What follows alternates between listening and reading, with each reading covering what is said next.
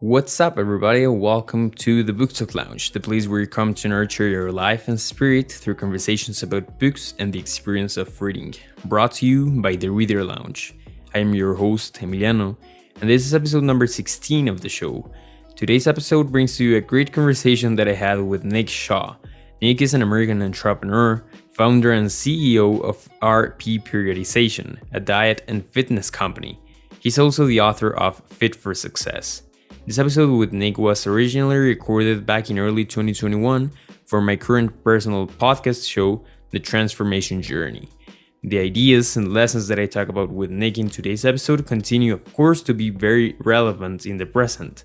And that's why you're now finding this really memorable conversation on the Book Talk Lounge. So now, make sure that you get ready to listen and enjoy this very valuable and great conversation with Nick Shaw. So Nick, thank you for coming on my show on the transformation journey. Today I want to talk with you mostly about your book, Fit for Success. But I would like to start with an introduction. And what I usually do with my guests for the podcast is that they introduce themselves through a story.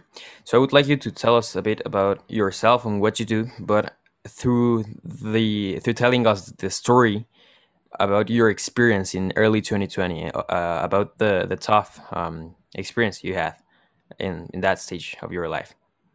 Yeah, sure. So January 2020, a few days before my son's eighth birthday, he's now 9. My wife was diagnosed with aggressive form of breast cancer. So that's not great news. And so she had surgery in February. I was in the hospital from some complications for about a week or so from that surgery. So not really that great of times really in 2020. And then she started chemo in March of 2020, which is right in the beginning of March 2020. And then, well, of course, we all know what happened later on in March 2020. COVID hit. So, boy, it was really like this just series of punches to the gut in the first, few months of 2020. And rather than sort of, be the victim, woe is me, oh, things are so bad, life is so tough, we took a little bit different approach to things. And, kind of just, luckily I'd been reading a lot and sort of just thinking about like what made people successful and how people are, whether it's fitness, because that's my background, of course, running a fitness company, whether it's business, whether it's overcoming obstacles, adversity. There seem to be these series of traits and habits that successful people have, and it's sort of universal. And so, it's one thing to kind of think about all this, and, that's great, don't get me wrong. But then when you really are like forced to have to live, through something pretty dang crappy, it forces your hand a little bit, and you kind of have to take all those things that you think you might know, or, of course, you're going to learn along the way, but it really forces you to live those principles every single day. And so that was, you always try to make the best, right, of a bad situation. And that's really what we tried to do. And ultimately, we were able to get through 2020. And was basically my motivation to write the book, because I was stuck at home for 3 or 4 months, quarantined, not really going anywhere, not doing anything. My wife was going through chemo. It's like we literally couldn't go out because March, April, May of 2020, like we really didn't know all that much about COVID. So like everyone was really unsure and all that. So again, why not make the best of a bad situation, and rather than just sitting at home and, oh, what was me? No, I was going to do something about it. And that's when I took the time to write the rough draft and, essentially get the book out. Because I knew I wanted to get it out before 2020 was over, because I knew, not just me was going through some tough times, but literally everyone in the world was going through tough times. And so I just thought it would be something good to share with people. Mm-hmm. Yeah, for me, last year, well, no, actually this year was like the toughest stage of the pandemic, since I myself haven't been affected directly by the pandemic, other than not having gone to school for more than a year, almost 2 years now. But in January of this year, my grandpa got sick of COVID, but he's a doctor, so he was going to the hospital last year almost daily. And he's 80 years old, so he was pretty healthy.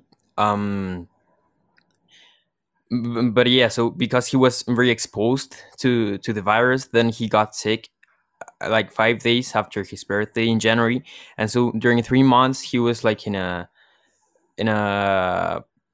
tough stage, which also made it tough for me, for my family, for my mom especially. But for me, it was also like a process of like actually applying things, applying like the idea of serving and helping, because it was like the first time I could actually help my grandpa and my family in other ways. But yeah, I mean, I think I get it, that many times it's we apply stuff or we change because we need to, not necessarily because we want to. And my grandpa right now is good. He's on his job again, and most things are right.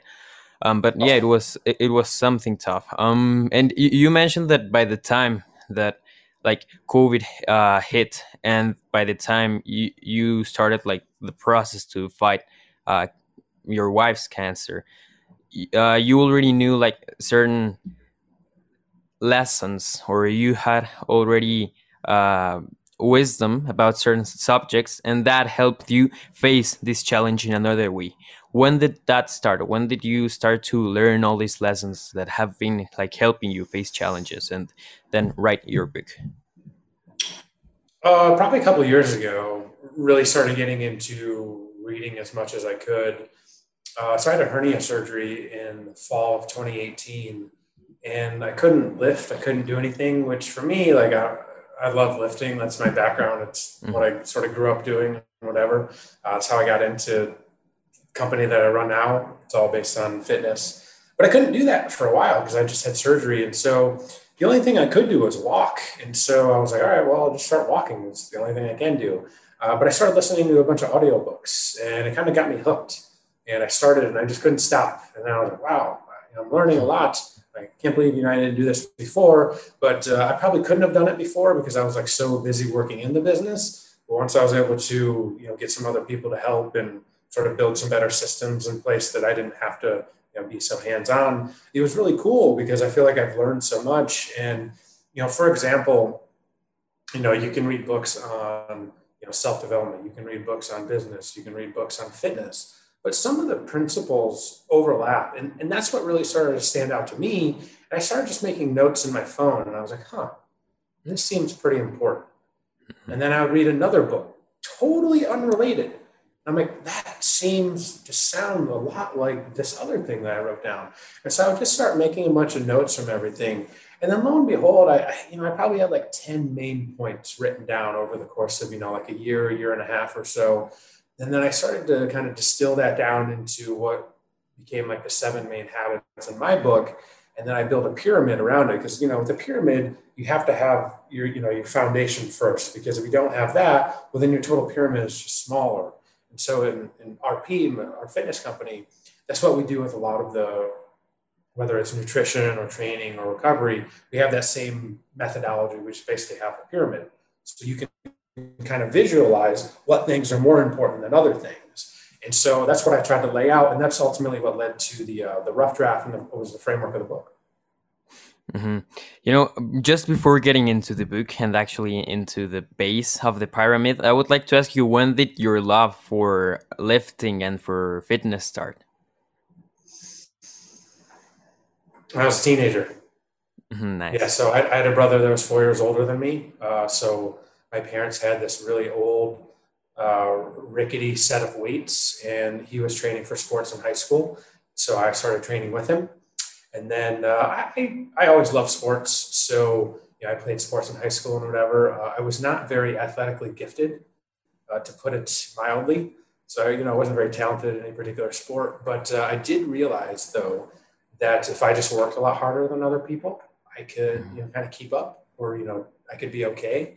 And that was really this light bulb that went off for me, where I was like, like most people don't really like to work out that much. They'll play sports and they just kind of lift, or, they'll work out to, because they know they have to. But I just love the idea. And for me, it was really cool because, I guess for lack of a better way of saying this, I would just outwork other people. And Mhm. it's not because I was more talented, of course, but it's just because I love the process. I love getting better. And I realized that, hey, if I do X, Y, Z, if I put in all this work, well, here are the outcomes that I get. And I can keep doing that to keep getting better. And I always wanted to kind of stand out. Like that was just my big thing. I've never really wanted to be average or anything.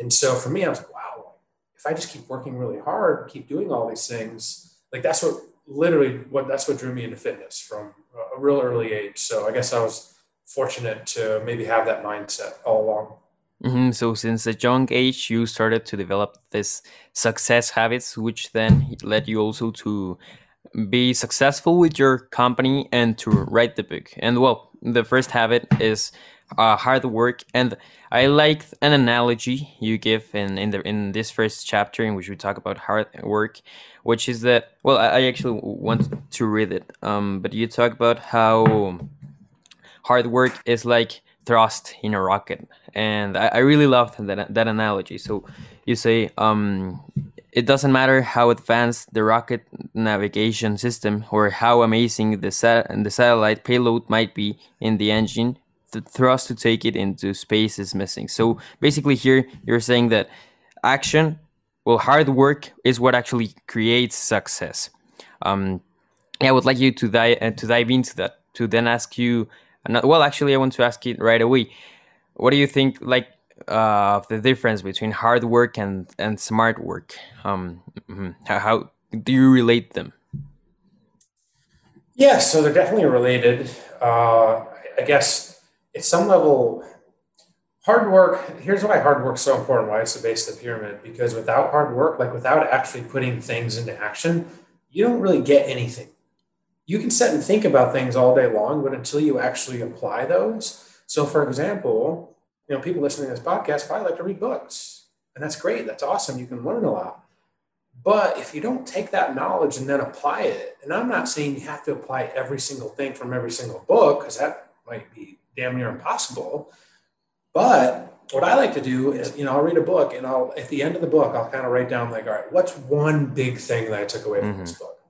And so a lot of times I'll just try to use that one thing and I'll try to apply it in my own life. So for example, the last few months I've been reading a bunch of personal finance books. So what did I do? Well, I mean, I've had various investment accounts, whatever, set up on my own, but I just started tweaking them a little bit. So I'm like, oh hey, like I read this in this book, read this in this book, so I'm gonna like that's something fairly simple, but it's not just taking the knowledge and then doing nothing with it. I actually took that knowledge and then I actually applied it.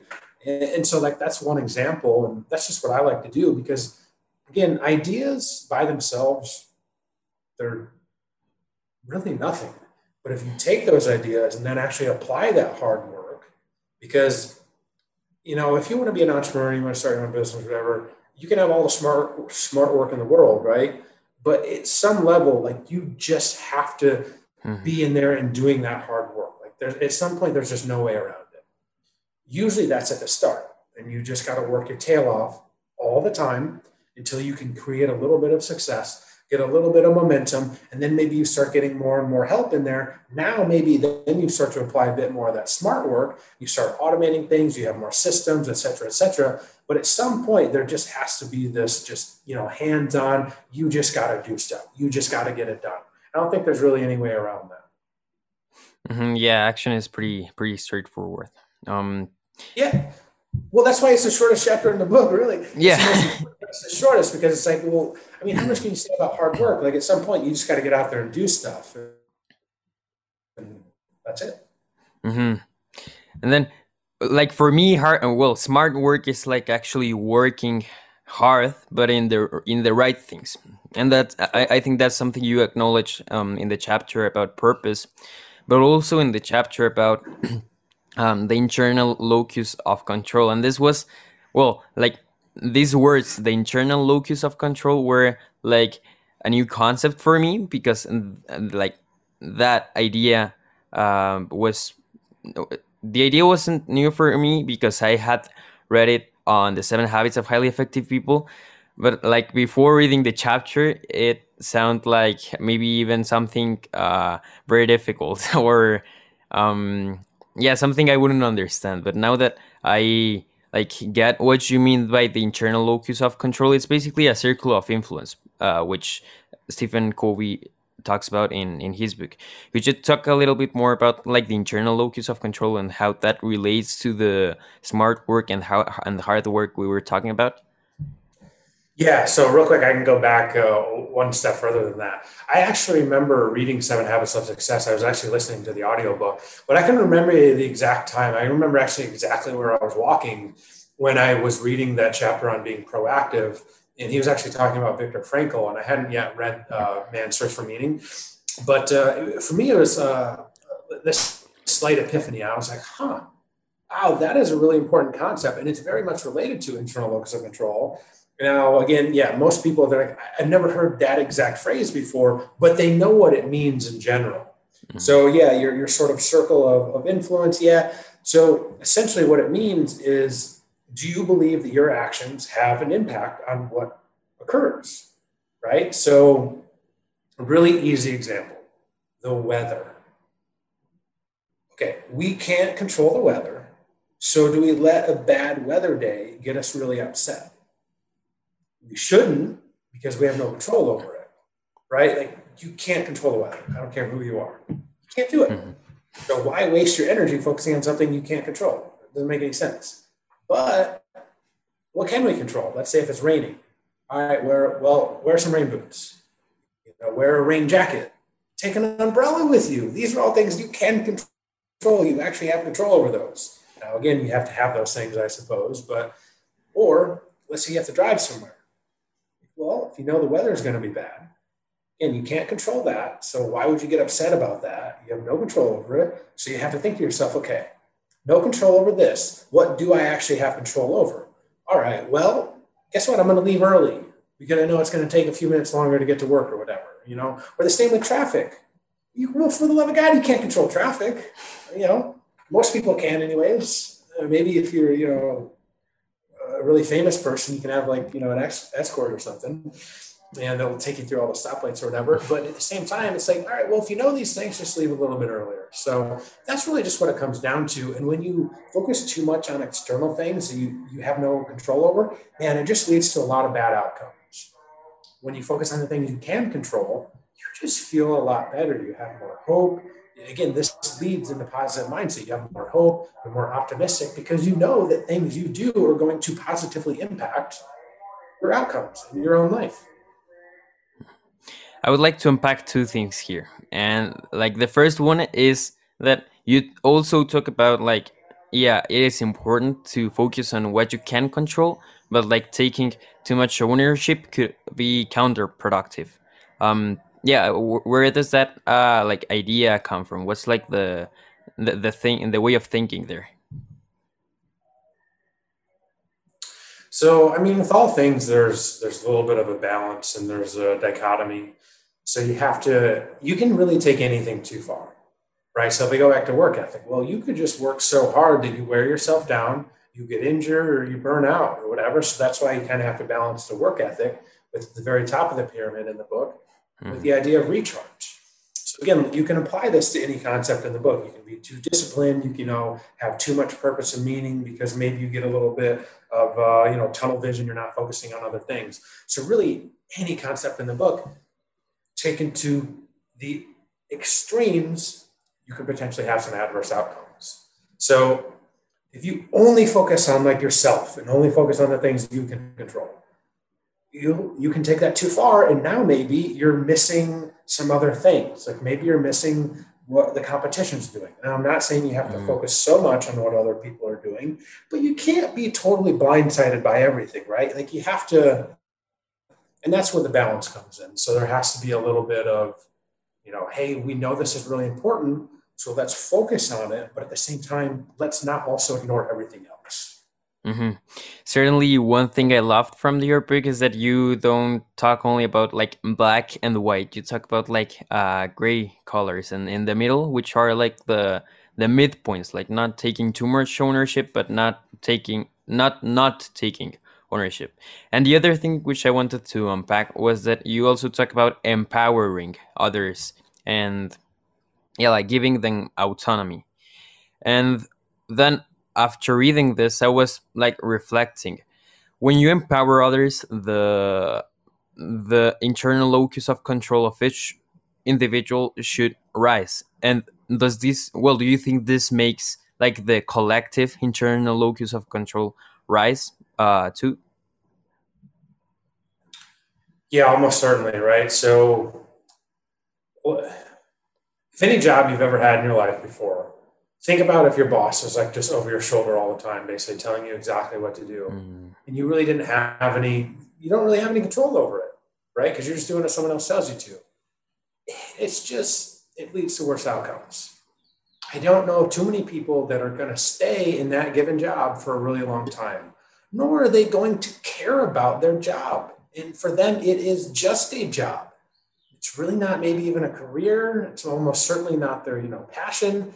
It's just something they do to make some money, right? But if you just kind of say, hey, here's what we're trying to do, what do you think is the best way to do it? And they go, mhm, oh, well, I think X, Y, Z. And you're like, okay, that actually sounds pretty good. Great, now go and do it. Because you kind of gave them like the overall bigger picture, but now you're not sitting there telling people you must do it this way. Because guess what? Here's the tricky part. Their way of doing it might be better than yours. And that is a really tough pill to swallow, especially if you have a big ego. But like if you can get past that a little bit, you can be like, hey, here's what I think. What do you think? They share their ideas. You go, huh, well, maybe I like this part of my idea, but guess what? The idea, this part of your idea is a lot better than mine. And so again, like you give people that autonomy, you let them help make choices. And now, again, they have ownership in it because it's now their idea, or at least partly their idea. So they're more likely to put in more work and more effort on it versus just being told what to do because nobody likes that. mhm. Recently, I was watching a video on YouTube which talked about like the culture, the company culture in Netflix. And in the video, the guy said that like the CEO of Netflix doesn't give extra money for following through with a way of like accomplishing a certain goal. And he doesn't give extra money as an incentive or nor anything else because he thinks that like giving a reward for following through with a certain way of doing something, a pre-established way, doesn't allow innovation. And what they want is innovation.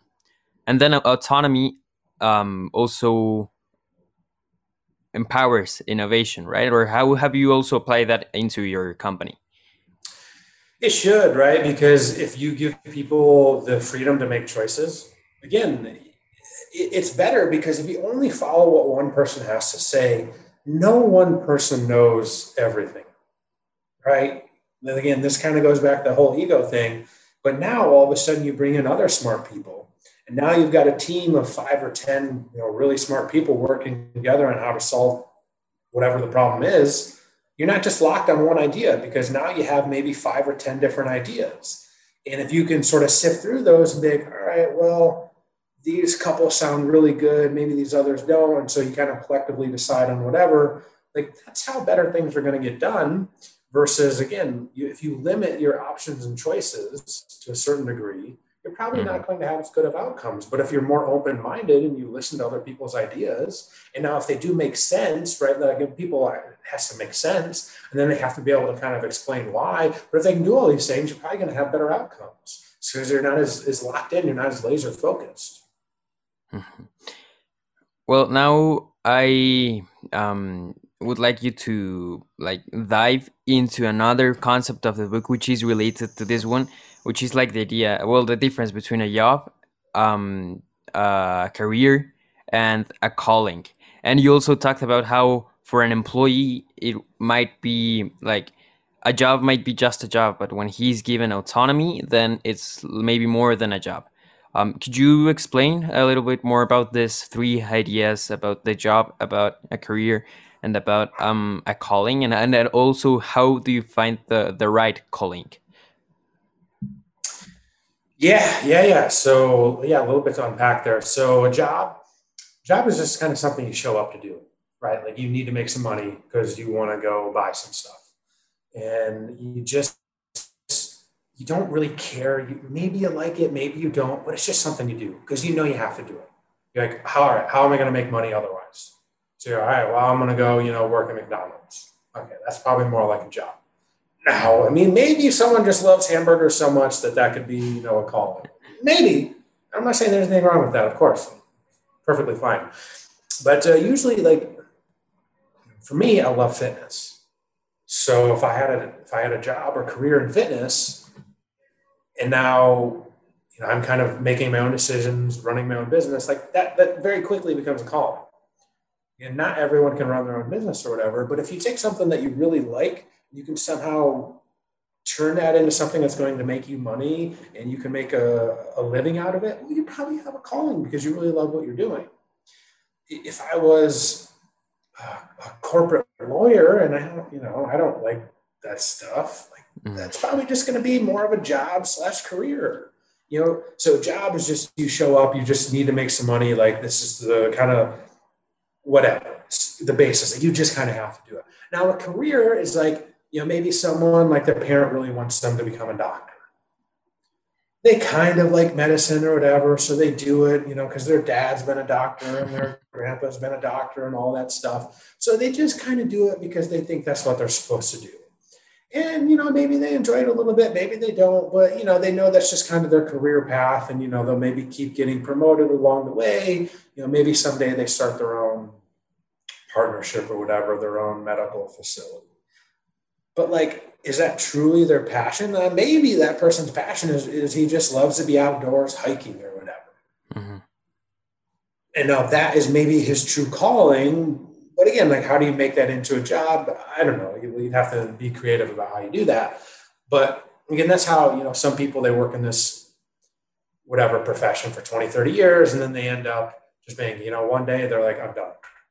So I can't do this anymore because their quote unquote, their passion, their calling is in something else. But they just didn't, want to risk that early on because maybe it didn't make sense. But now maybe they've had that career, they've saved money, they've done, X, Y, Z, and they've paid off their house, they don't have much debt, whatever. Now they can sort of explore these passion things. But again, that's probably those differences between job, career, and then your true calling. One idea I also want to bring into the conversation now, because I related a lot to all these three things, is the lessons of like focus and discipline, and also like purpose and passion. How do you, I think you talk about this in the chapter about purpose, and you talk about like how too much purpose and not focusing also on the action might be counterproductive. Could you dive into that, and maybe also like connect it to the idea of a career? Yeah. So if you're just so passionate, so focused on something, it's entirely possible you can be, again, we go back to that tunnel vision. You're just so focused that, like, I don't even know, let's say you want to make a career out of hiking and something. Mm-hmm. And because you just love it. You just love it so much that you just can't picture yourself doing anything else. Maybe there's just no real way you can make money out of that. But you just keep putting your time and resources or whatever into it. And you don't realize that kind of sunk cost, right? That like you just keep pouring all this into it, but it's probably not going to create a good ROI and you probably can't make a living out of it. Like that would probably be a good example of your purpose going too far because you're just like, I love this. This is what I need to do. But at the same time, it has to make realistic sense. Again, that's how I would actually probably say, if you're something, if your passion, your calling is really in something, but maybe it's hard to make money on that, it's perfectly okay to have a job or career. And again, you just start saving a little bit. You just keep building up that because, maybe long term you want to do that passion. But again, if you're 20 years old and you don't have any money and, if you have a family or you have kids or whatever, like you probably can't do that because it doesn't make sense, right? Like you kind of have to play the long game. You're like, all right, well, I'm going to get this job or this career doing something that maybe I don't love, but guess what? I can make pretty good money and I'm going to save a bunch on the side because I know long term I want to do this. But it probably doesn't make sense to do, if I just had a kid or something. because I want to be able to make sure that I can provide for my family or whatever. So that's probably that balance, right? This goes back to balance. So you kind of have to balance that passion versus being realistic a little Hmm. bit. Yeah, and how you apply, well, yeah, how you perform in each stage of the journey. And well, I think this applies for many people who actually have defined the purpose for themselves, or a passion or a vision. But there are many people, or many parts of each individual, including me, like that, we do not have uh, a very clear, a really clear purpose. And I like one quote you added in the book, which is a quote by Viktor Frankl, actually, and it says something like right now everyone has the means. Well, most people have the means to live, but they have not got any meaning. Why did you like decide to add that quote? What was it from that quote that resonated to then add it in the book? Yeah, a lot of people just go on with life just kind of, willy nilly. Just there's no real like purpose or meaning behind their life. And I think that's probably a mistake at some point. Now, again, we have to have that little bit of balance in there. Not everyone can do everything that they love, of course. It's probably just not realistic. But I think if you can eventually work towards something that you really love doing, and now honestly, maybe you do have a career that you don't necessarily love, but maybe your purpose or meaning is, just helping people out on the side.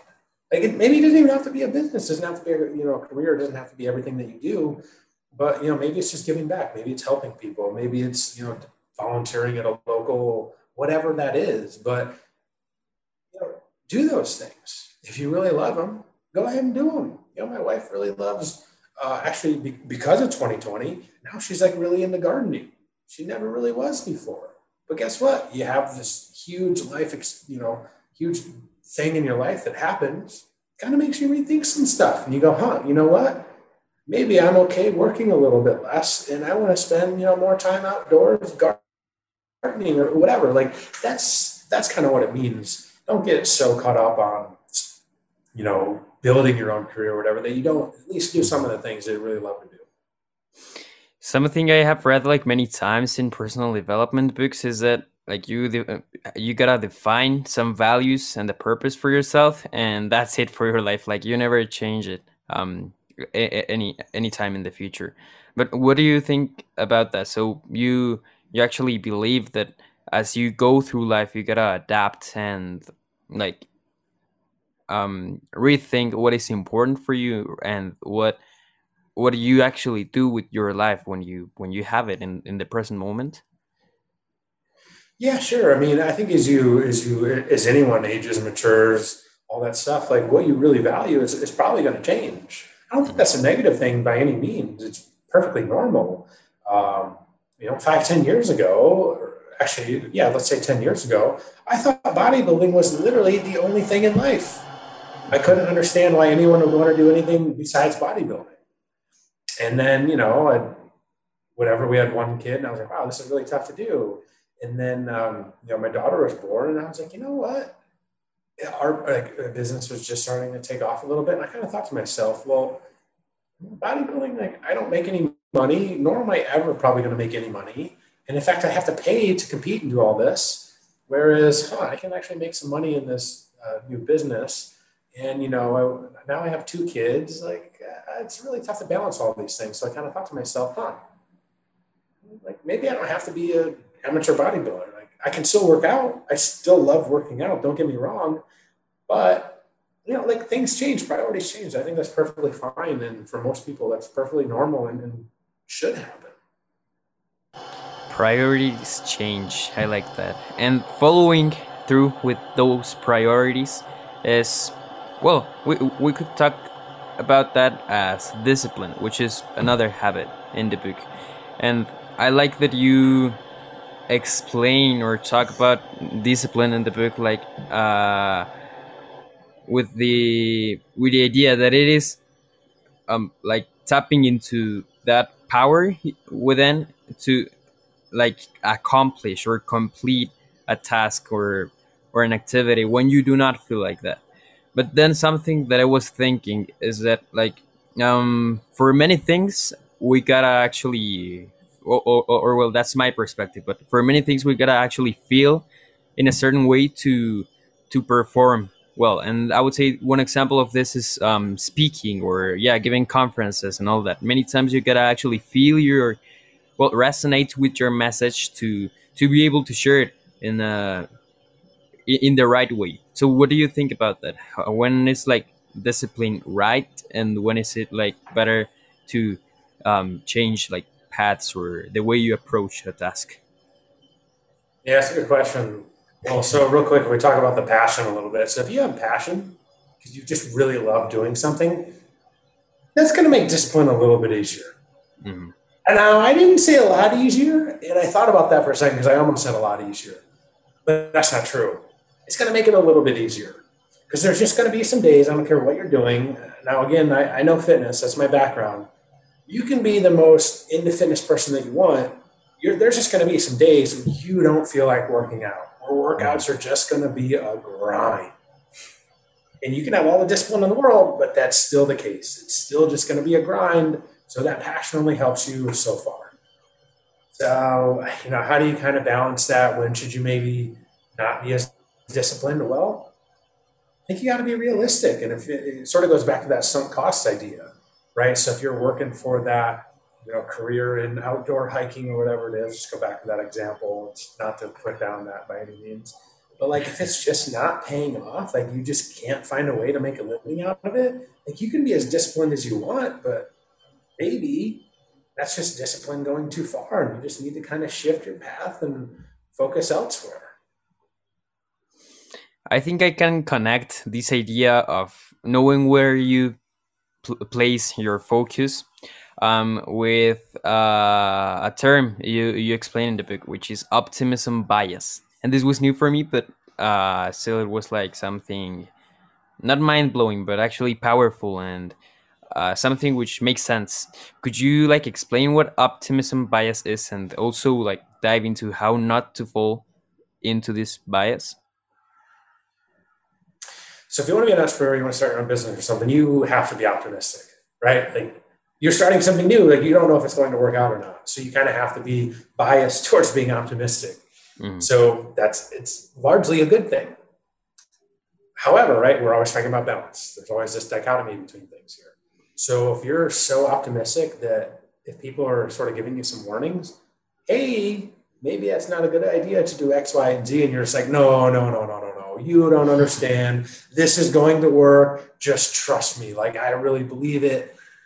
Well, you could make some bad decisions. So again, this goes back to it's usually a good idea to have some other smart people around you that maybe you can bounce some ideas off because they're going to say, hey, you know what? I love your optimism here. I think these two things that you were talking about, great. They're very good. You should do these. But this third one, maybe that doesn't work so well. Maybe we need to rethink that a little bit. That's just applying a little bit of that balance so you're not so biased towards optimism that you still have to be realistic as to what might actually happen.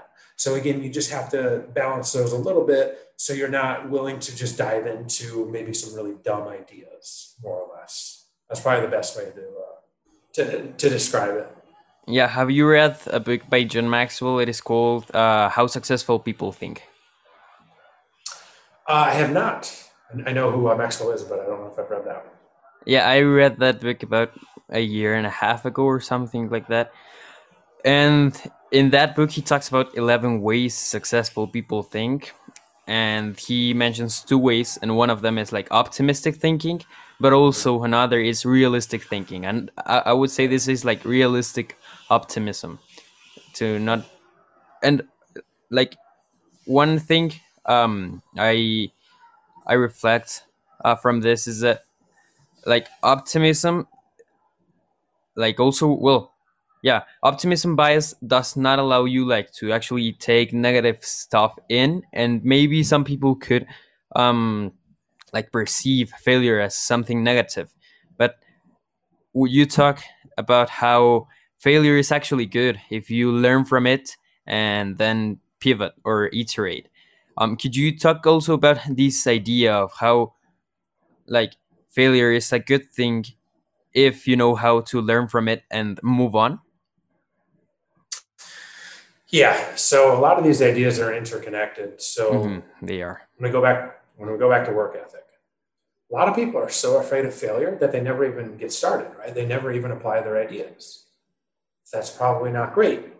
Now you have to be balanced and you have to have some caution. You have to, balance that optimism bias a little bit so you don't just dive in and do stupid things. But you have to know going in, whatever you're trying to do, you're not going to be perfect, right? Nobody's perfect.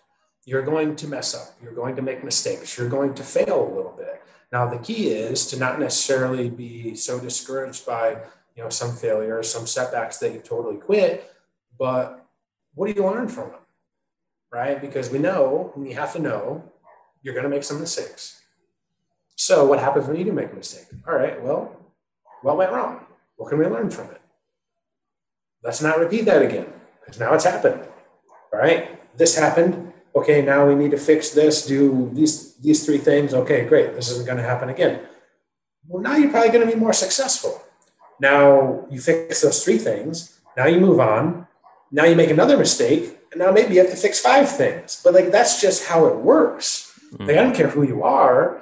Boy, we learned that the hard way in software development. It's just kind of permanently playing like whack-a-mole with little things that, pop up and happen. That's just kind of how it is. You talk to anyone else in software development, they're like, yeah, that's pretty much just how it goes. So you just have to expect failure is going to happen and, try to minimize it as much as you can. Learn from your mistakes, don't repeat them, but just simply no other way around it. If you're going to make some mistakes along the way, learn from them, get better. Don't try to repeat them. That's it.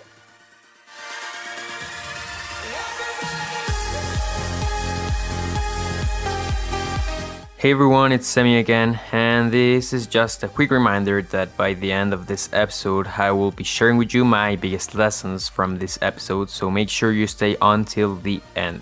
If you are enjoying the conversation and are receiving value from it, it would mean the world if you could share it to a friend, or if you could subscribe to the podcast to not miss one episode.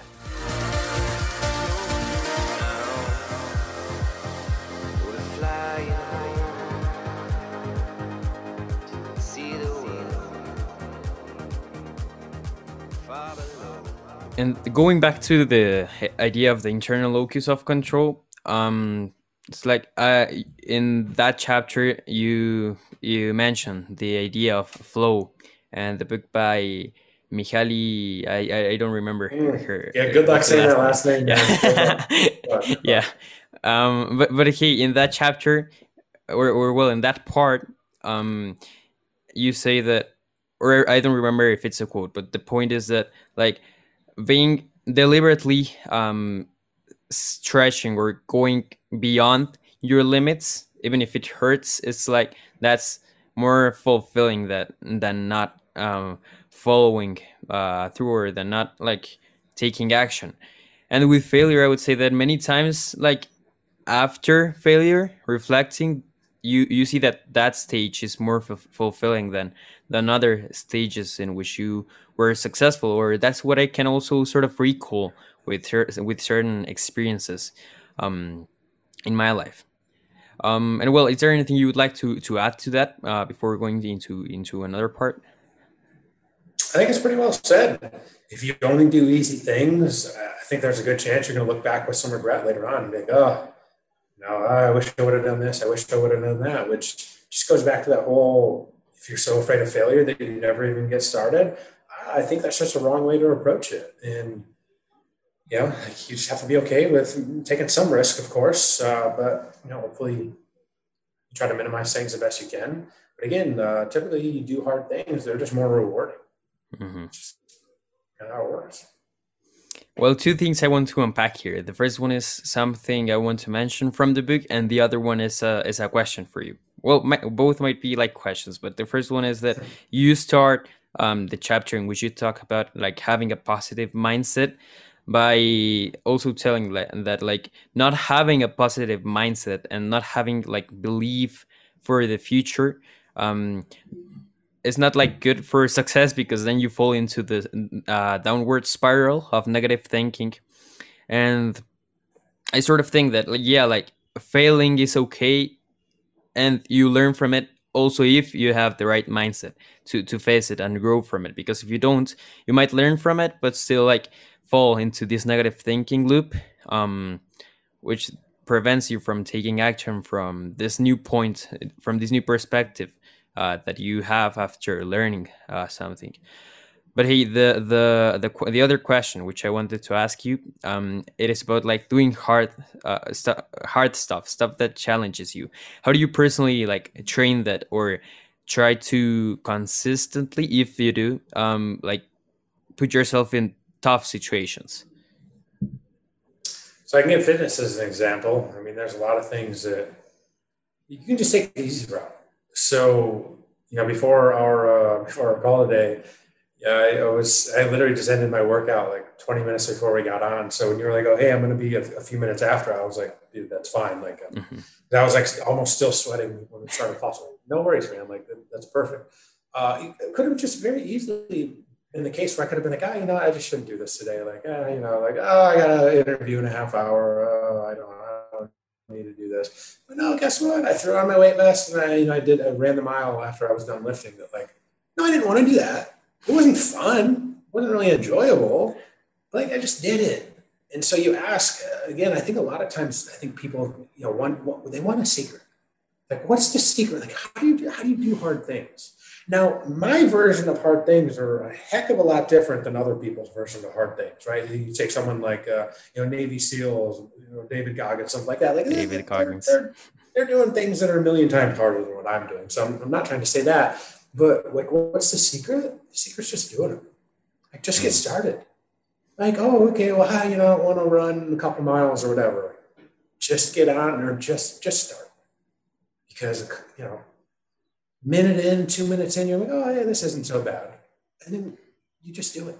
And that's it. That goes back to the discipline, of course. But again, a lot of times people are just like, they want this secret. They think that there's some magic secret out there. There's not. Just go do stuff, especially when it comes to fitness or, eating better.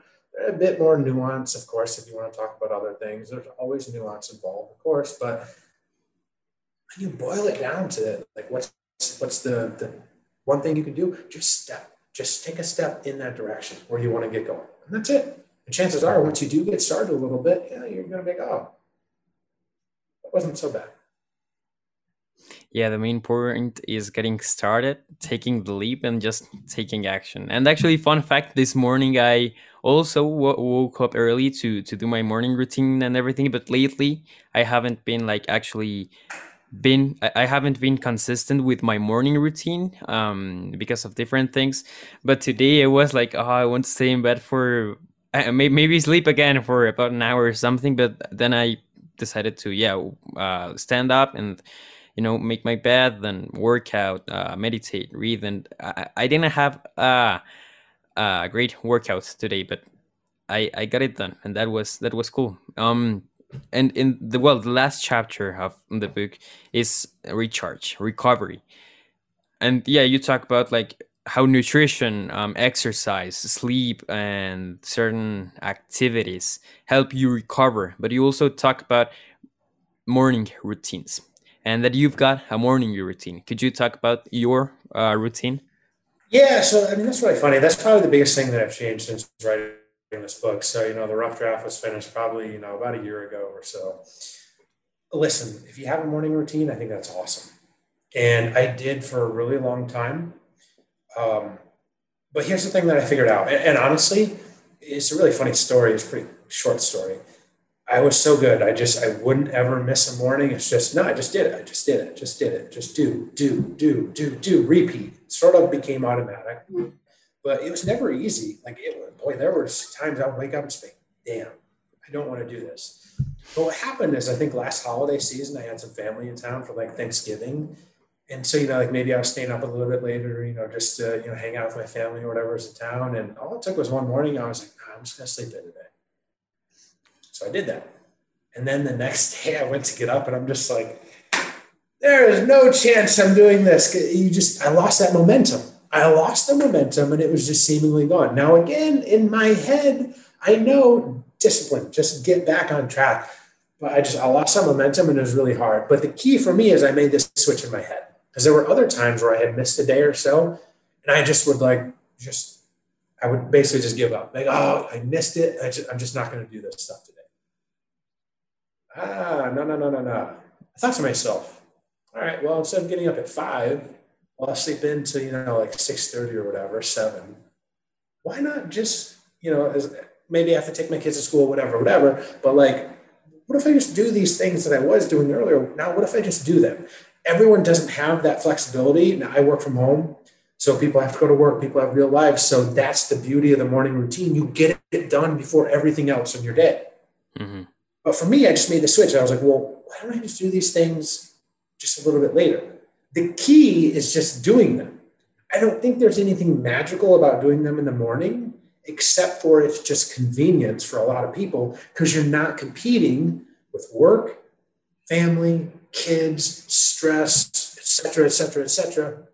You just get it done in the morning before other people can start to, bother you, more or less. That's probably the best way to do it. Yeah. So that's why I love doing it in the morning. That's why I would strongly recommend it if people are really struggling to be like, oh, well, oh, my boss made me stay late. Now I can't go work out today. I get it.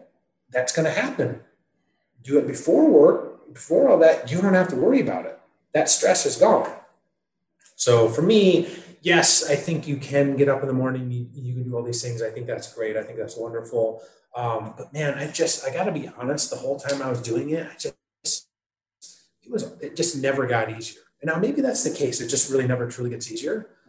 But I was like, man, I was kind of just, always tired, like in the afternoon. And I was generally going to bed a little bit earlier too. Usually by like 10, I'd be in bed. So I get up at 5. 7 hours of sleep, that's not too bad. But then I was just like, you know what? I'm going to go to bed at 10, but what if I sleep into like 6 or 6:30? Or, obviously life happens. Maybe I stay up a little bit later till 11. Well, now what if I'm getting up at 6? All right, it's still 7 hours. So again, I don't think there's anything magical about, 5 a.m. And like, listen, I've read all the books that say that. I'm not against the idea. I think it's a perfectly fine idea. Totally cool. But, be a little flexible with yourself too. Mm-hmm. That's probably my biggest takeaway. Yeah, well, in my case, I developed my morning routine based on the 5 a.m. Club by Robin Sharma. And I read that book in early 2020, before the pandemic, actually. And just like 2 or 3 weeks before the pandemic hit here in Mexico, I started like waking up early. By then, I was waking up at 5 a.m. to actually apply the 2020-20 formula and all that. But then I got sick in the beginning of the pandemic for like a week. And after that, I started like getting back into my routine, but in a slow way. So I started to wake up like at 7, then at 6, and then again at 5:30 or something. And I think that through the pandemic, like my morning routine has actually been very, very helpful to stay healthy, to actually feel better, to keep learning, to read like many books, to listen to audiobooks, and to meditate. Because like currently, I would say that the non-negotiable thing in my morning routine most days is the meditation part, because I like to do the Wim Hof method and then like meditate or just relax for some minutes. Then I would say that also an important part, and as the second non-negotiable, is exercise, and finally reading, which might be like, for people listening, that might be a surprise or anything because of what I share in my social media, because I only share that I read and stuff.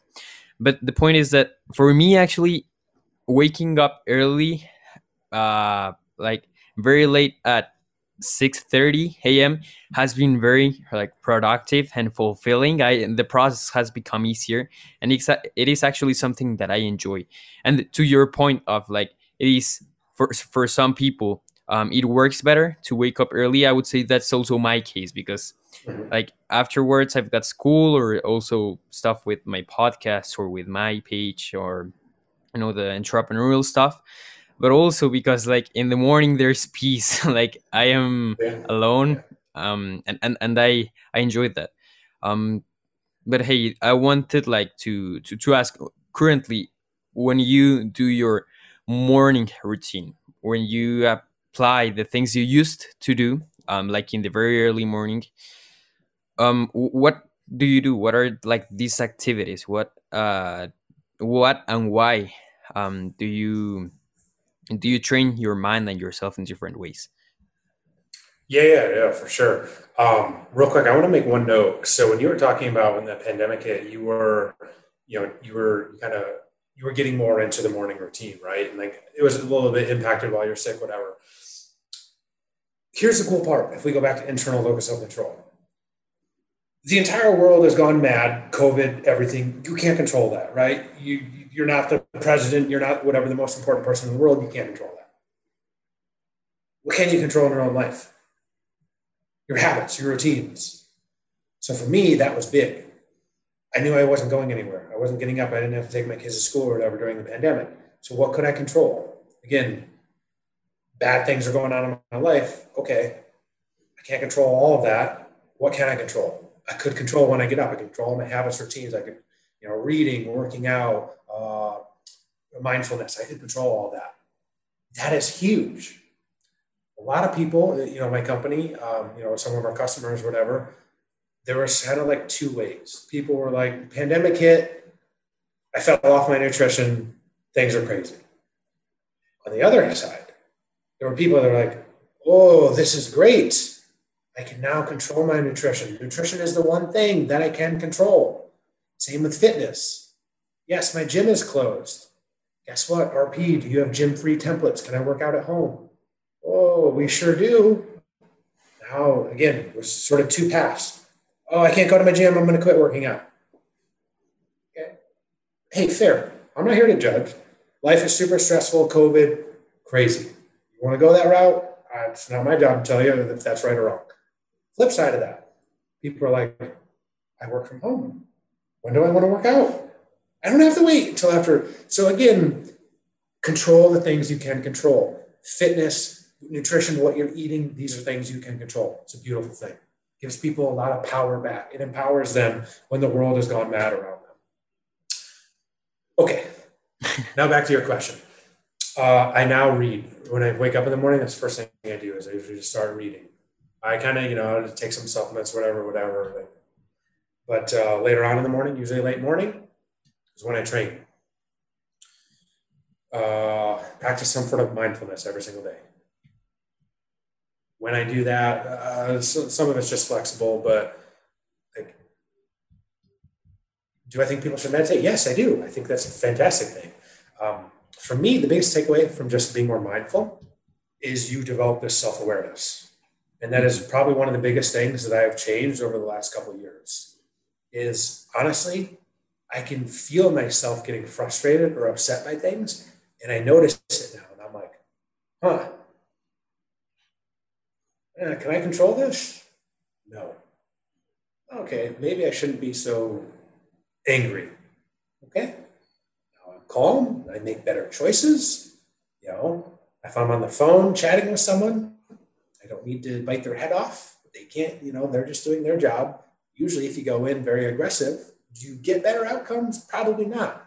Be nice to them. Now, again, I'm not saying I'm perfect at this all the time, of course, because I never had one recent example where I literally had to call 20 times to get this. So yes, I did get a little frustrated towards the end. But again, that's the cool thing. When you really just stick to mindfulness every day, you become more self-aware. Mm-hmm. When you become more self-aware, you catch yourself in the ways that you think, in the way that you feel. And if you react less emotionally, more logically, more rationally, you're probably going to make much better choices. So mindfulness, reading, and actually also developing your body and your nutrition. Those are the key things. And well, I want to mention two things. So first, going back into the idea of controlling what you can control, and well, also into the idea of mindfulness, meditation and mindfulness itself. Those things have helped me be more grateful and also self-aware and not complain about anything, because right now I wouldn't say I am a person who complains a lot. I mean, I do complain, but not a lot. And I recently read in a book, it's called Focus by Daniel Goleman, And in one chapter, he talks about this thing in our brain called the insula, and how like that's a part of our brain that helps us like be physically like self-aware, like to feel your heartbeat and to feel your lungs breathing, and to feel your body in general. And he talks about how like developing these skills of like, yeah, physical and physiological mindfulness also allow you to be more like self-aware in other situations, as, yeah, like your professional life and all that, but also in your interactions and in your habits and in your behaviors and how you live life. And that's something that I have liked. And again, I would say that like a very life changing thing in my life has been my morning routine, because through my morning routine I have been able to develop mindfulness and read stuff like this, and like this idea from the book of Daniel Goleman. And I really think it's something like very interesting, the how our body works and how we actually can develop this self-awareness to be better. I don't know if you want to add anything to that. I don't have much to add. I think that's spot on. You develop good self awareness. I think it's going to positively change a lot of things in your life. And again, it's not going to happen overnight. Success doesn't happen overnight. I don't care what you're doing, but you just keep at it.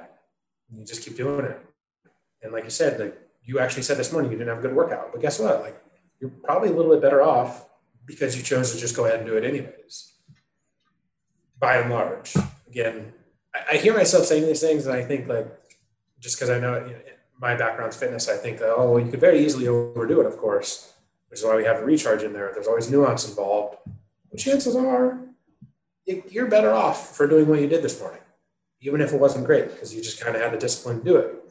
So again, just develop that self-awareness, keep doing the little things day by day. It's going to add up to big changes over time. Well, you also like now getting into another part. You talk about well, getting back into failure, about how we as humans like um learn by trial and error, and like by improving and pivoting, and yeah, by learning from our mistakes. But then you also talk about how in school many times we're encouraged not to make mistakes and punished if we do make mistakes.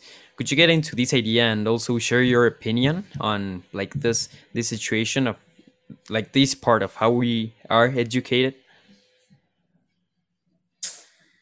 Yeah, so traditional schooling, right? There's a wrong and right. If you don't get it right, then you kind of do get marked down or whatever. And I think listen, there's some good things to learn from that. Of course, you just need to develop basic intelligence and learn basic facts, all that stuff. And by and large, when it comes to facts and all this stuff, something like math, well, you either know it or you don't. But again, for a lot of people out there, I think there's a little bit more to success than just IQ and intelligence. Like Mhm. there's emotional intelligence, there's some social intelligence and things like that, and there has to be a way for you to do things. And if you're never going to be perfect, well, you're going to make some mistakes. So you kind of have to know that, right? The consistency is more important than perfection. That's probably a big takeaway. But you wouldn't really be rewarded for that in school. If you're like, oh, hey, teacher, yes, I got these 10 things wrong. I got them wrong last time too. I'm being consistent. Well, that's, you just have to know, right? There's just differences. Sometimes you just got to play the game the way it is and, do your best. But maybe keep in mind, that's why I would say, go to school, learn all those things you're supposed to learn. But boy, excuse me, boy, oh boy, on the outside, you should be reading other books, listening to podcasts, right? That's the cool thing about the internet. You can learn a lot. It is. And if you do that, combine that with what you're learning in school, and you're probably going to have better overall outcomes. Yeah, and I think like not selfishly, but I would say that I can notice that a lot in my life. I with school, especially because like in my school we learn a lot about science and mathematics and stuff. For many projects and different things, I relate them or make these projects about stuff I read in books. I like 5 months ago did a presentation about Tony Robbins and priming and how you change your physical state and all that. And yeah, most certainly, like merging different ways of learning and not just like the traditional way and what they tell you to do is what leads you to different outcomes. And well, now talking about success, which is something you also talked about, and that is the main point of the book. How do you define success, like for yourself, but also how can we each define what success is for us? When you started asking that question, I kind of thought you were going to ask that. What's the definition of success? Well, that's really interesting. I don't have a great answer because it's a little bit different for everyone. Mm. Well, how I define success for myself could be complete 180 from how you define success. That's the cool part, right? But usually, if you want to get success in whatever it is you want, well, you're probably going to have to do a lot of these things listed. And if you do these things that are listed in the book, you're going to be successful. What that exact path and outcome is doesn't really much matter to me because you can do whatever you want, right? And if you're successful and you enjoy doing what you're doing and don't negatively impact others, cool, have at it. I love freedom. So Mm-hmm. No, but yeah, we each like define success in our own terms, but there are still like universal things, and I think that's also why your book is like very useful for any definition of success, whether it is like in sports or in business or in school or in another project or with family or whatever, and it is something really actionable. I like that in each chapter, in at the end you share a note on how to apply like the main ideas from the book. well, so let me say this.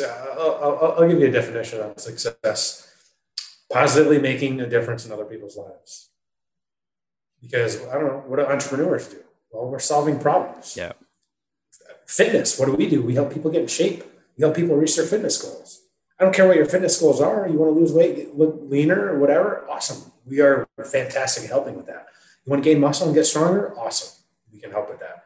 You want to improve your sport performance? Awesome. We can help with that. So again, just positively make a difference in people's lives. And if you can do that, take a veterinarian or something like think if they save an animal or something, how happy, one, the animal's better off, which is cool. But like two, think about the family that, that's their pet or whatever. Like you're making a huge impact. You're helping, and you can extrapolate that out to almost anything. And if you are positively helping other people, boy, that's really hard to say that you're not successful. Mm-hmm. Yeah, I mean, many people throughout history have like talked about how fulfillment and success is serving and impacting in a positive way others' lives. And I like that you talked about entrepreneurship because actually I want to dive into that and also talk about your business. And I want to start like by talking about how like maybe there's still a perspective about entrepreneurship and business being a way only to exchange, and for me, for an individual to gain something, to earn something. But it's mostly about like the experience and also what you give. And like the most successful companies in the world are companies which like impact a lot others' lives. Like Apple gave me this computer for me to record these things, and like this iPhone and whatever. Amazon lets me like buy books, and they are impacting others' lives. So, what do you think of this like new perspective? Let's call it that way, of business, and also how are you trying to apply this idea of success uh, into your business?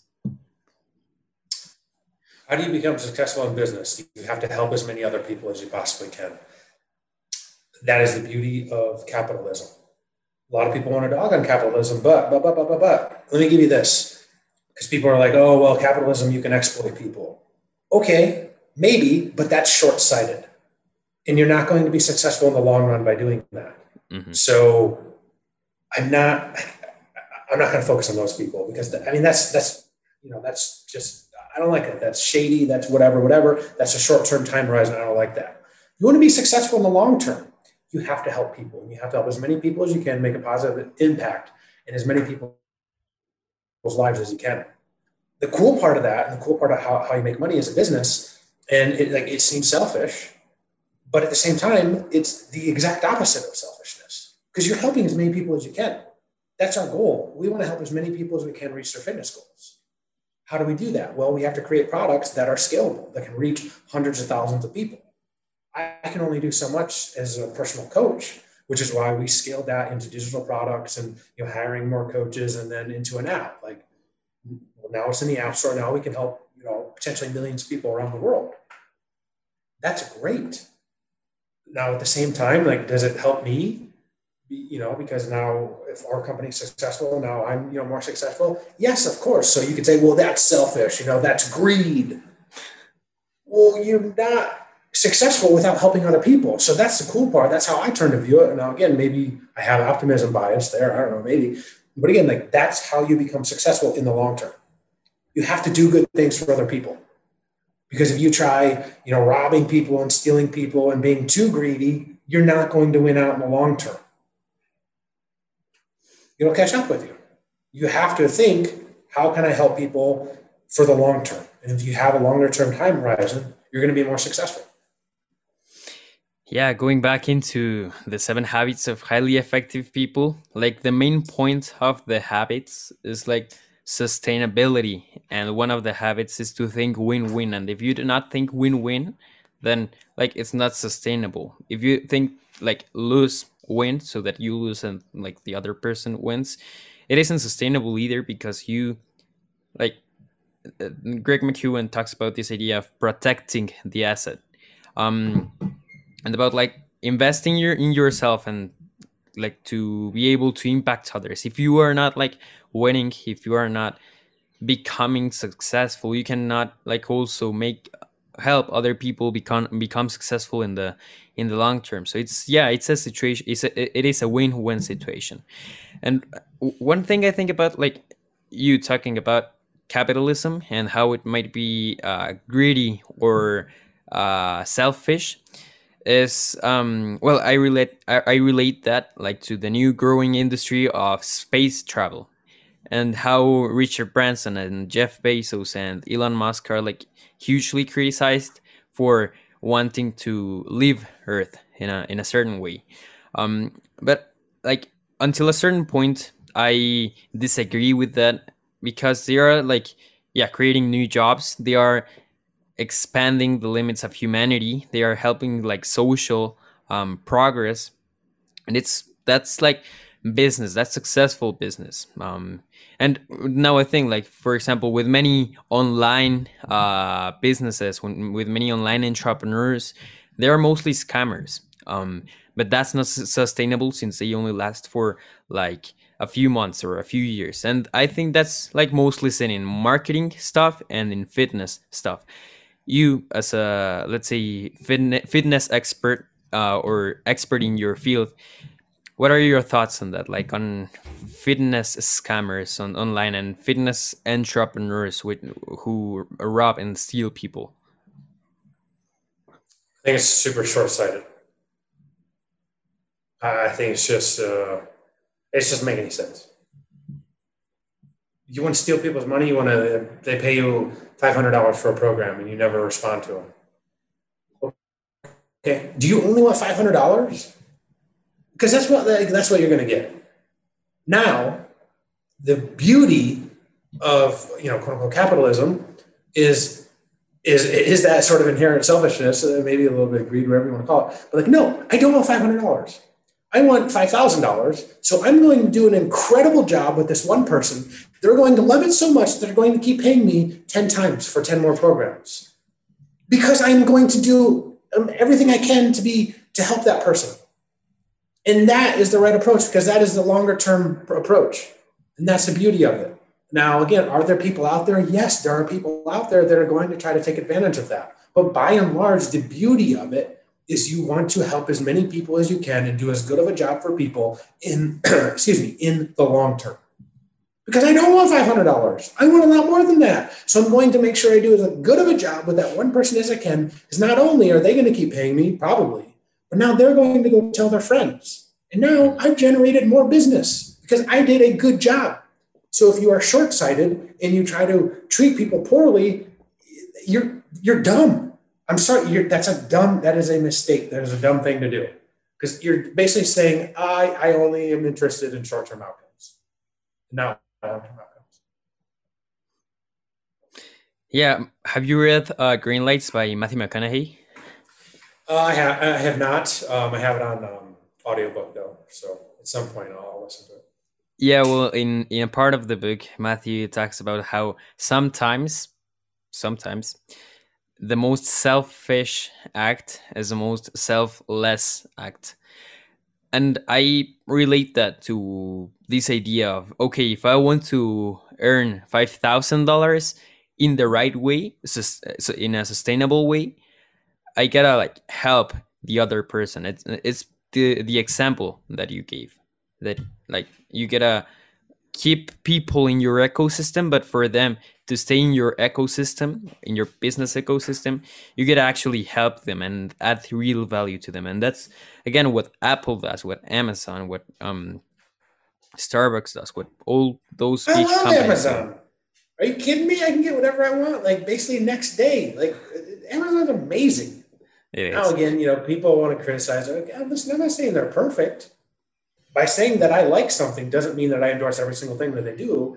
Of course, which people have a hard time with there, but like they can get you anything that you want pretty much next day. That's an amazing idea. Like, how good do we have it in the world where we can basically get whatever we want delivered to our doorstep like next day? Could you imagine telling someone that 100 years ago? You'd be like, you're out of your mind. So again, think about how grateful we are to live in the best time ever to be alive. How amazing everything is that we have by and large, even after COVID.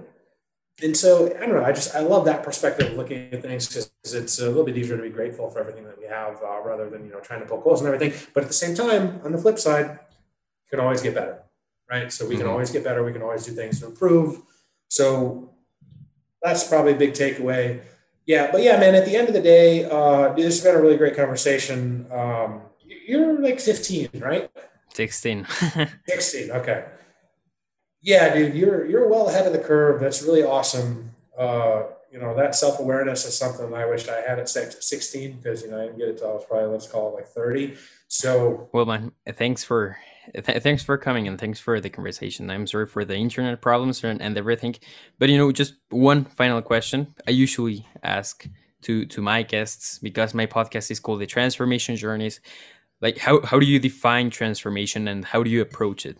And I think your response will be something interesting based on your book. just getting better, just improving. Transformation can mean a lot of things to a lot of different people. It doesn't have to be visual. It just means getting better. Just getting out there and getting a little bit better. Just improving from what you were before to what you are now. Just keep going about that. Great. Well, Nick, thanks for coming on my podcast. It's really been great. And well, I will add your webpage and your Instagram. Hello again, this is your host Emiliano coming to wrap up the episode. I hope that today's conversation was enjoyable and valuable to you. If it was, please consider sharing it to a friend and subscribing to the show. Remember that you can keep receiving value from the Reader Lounge by following on Instagram, YouTube, TikTok, and Twitter. You can find the links to those platforms in the description of the episode. If you'd like to buy today's guest's book, you can find the link to it in the description too. That has been it for today. I wish you have a happy and prosperous day ahead, or a fulfilling and peaceful afternoon otherwise. My name is Emiliano. This was the Book Talk Lounge, brought to you by the Reader Lounge. I'll speak to you in the next episode. Peace.